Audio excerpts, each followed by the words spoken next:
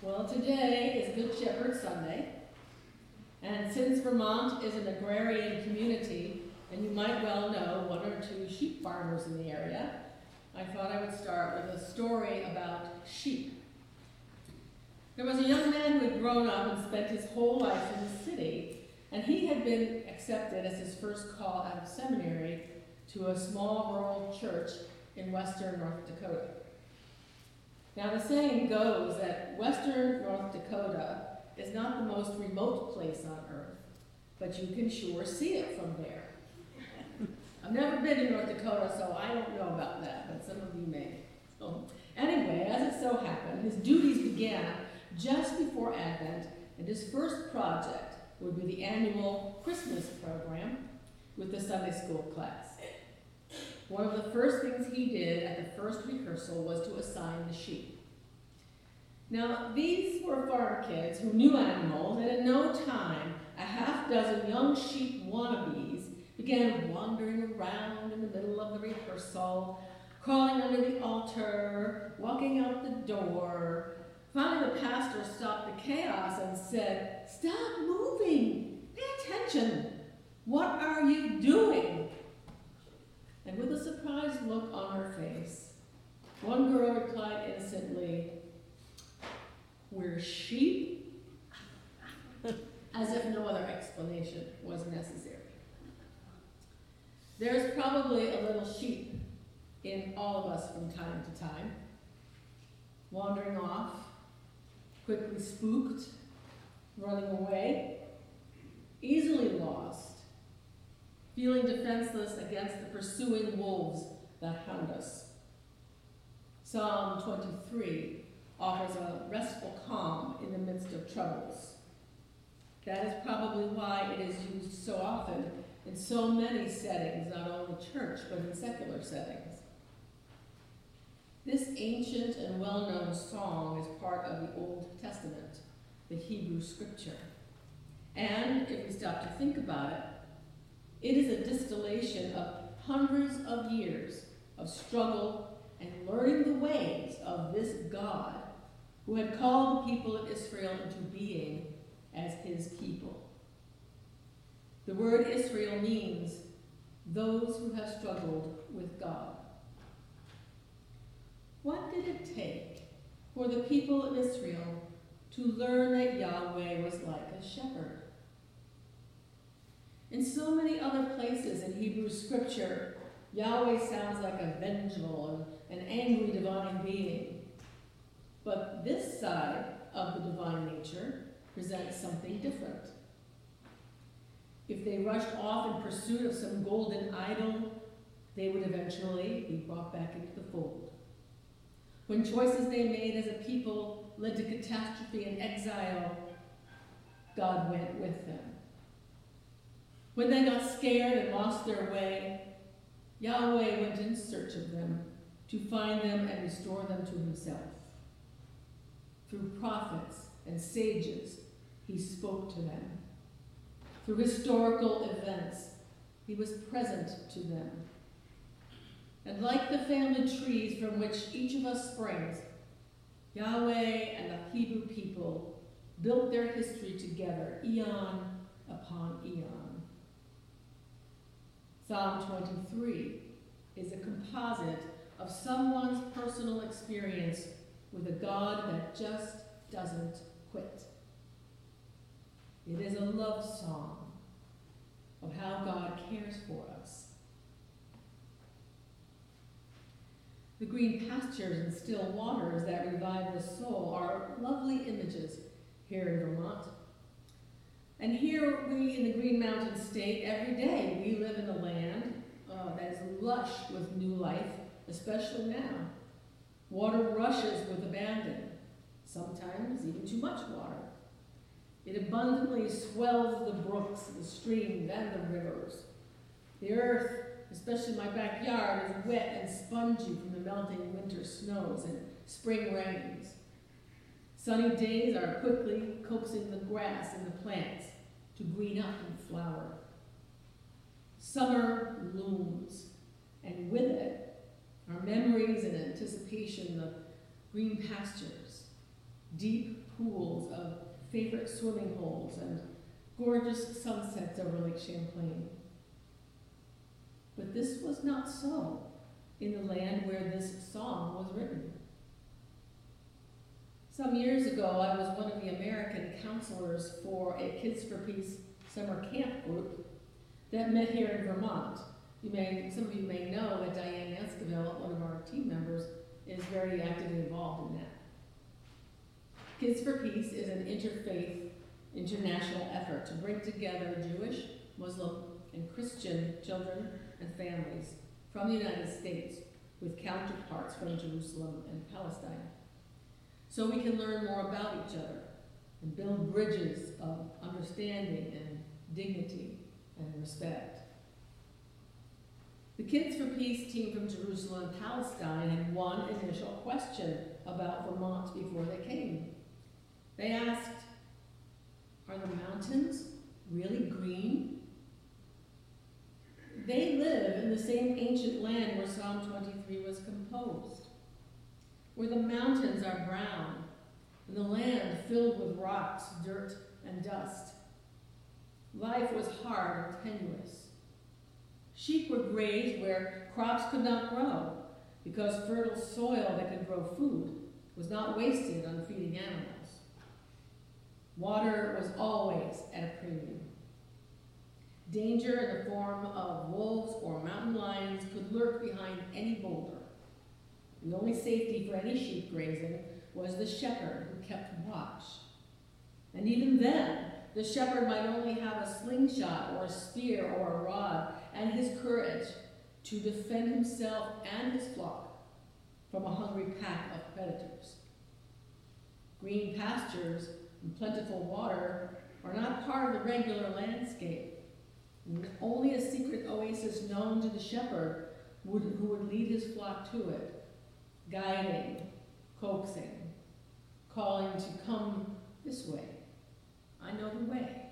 Come with me. I know a place that will deeply refresh you. So the nature of God is to know what we need when we are in the midst of our daily lives. And if we listen, to lead us to a place where we can just be tended by this gentle hand that knows what we need and provides it abundantly. We don't just get a drink of water. We get deep spiritual lagoons to refresh our longing and thirst for God, for meaning, for community and companionship along the way. But we can't rest in that idyllic place forever because we are not created to be kept safely secured in a box. We are created for life and to live in a state of journey. At some point, we need to move on to different terrain. Wide plains that stretch with options and amazing choices from horizon to horizon. Forks in the road, forcing us to choose a direction, not knowing where it will lead. Rivers, chasms to cross, bridges to build, obstacles to overcome. Mountaintop experiences and deep, dark valleys where the light of day cannot penetrate, and our shadow sides come out of hiding. Illness, loss of job, financial insecurity, death of a loved one. Move into a place where you have to start life over. Divorce and the ending of a relationship. The wrenching and ancient cry, "Where is God now?" echoes against our own silent walls of fear. What is our default mode when we walk through the valley of the shadow of death? Where do we automatically turn? And what do we instinctively do without thinking when we get scared? The default setting is for sheep to run, bolting, helter-skelter, not knowing where to go, just trying to escape. And in that running, they get lost and sometimes follow the leader off a cliff. In 2005, there was a story about a herd of sheep in in Turkey that stampeded. The lead sheep came to a chasm and tried to jump over it, but fell to its death. 1,500 sheep followed, and 450 sheep of them were killed due to their herd instinct to follow the one that seemed to be doing the leading. Rabbi Harold Kushner was inspired to write the book When Bad Things Happen to Good People after his son, who had been born with an incurable illness, died at age 14.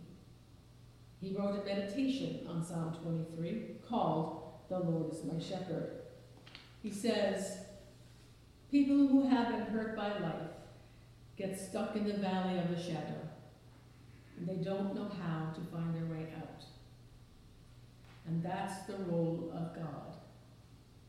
The role of God is not to explain and not to justify, but to comfort. To find people when they are living in darkness, take them by the hand, and show them how to find their way into the sunlight again. Now, getting stuck in the valley of shadows is not necessarily from illness or a dying loved one. Sometimes we get stuck when we carry grudges for years, and the original insult or event that caused the grudge in the first place has now become its own story, almost like its own legend. It may not even be accurate anymore, and we may not be the same person anymore, but we still choose to carry it as though it is easier to carry a familiar burden than to put it down, forgive, and move on. But sometimes moving on is hard. Jesus says, I am the way, I am the truth, I am the life. My sheep hear my voice.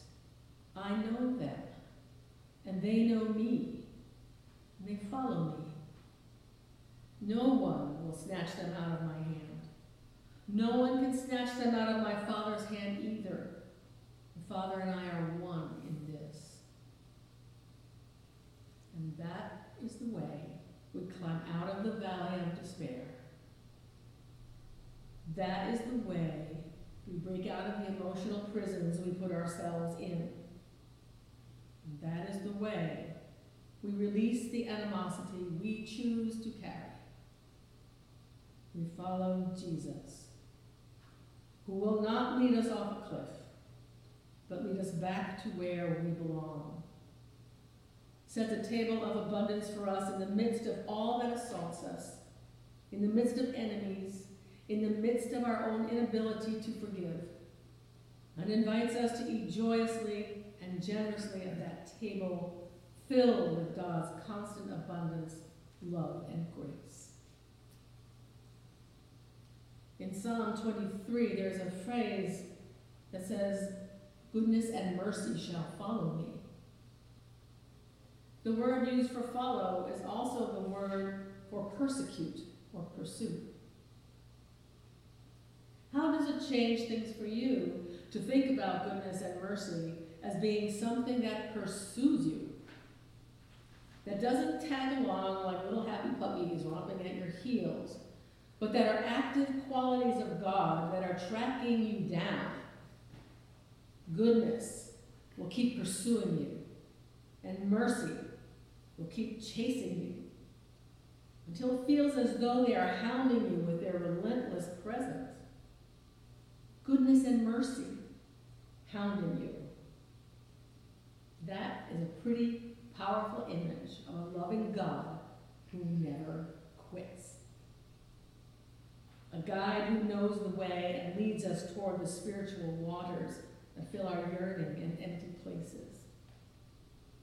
A beckoning light in the valley of the shadows that impart the hope that we are not alone wandering in the dark. The hound of heaven pursuing us with goodness and with mercy.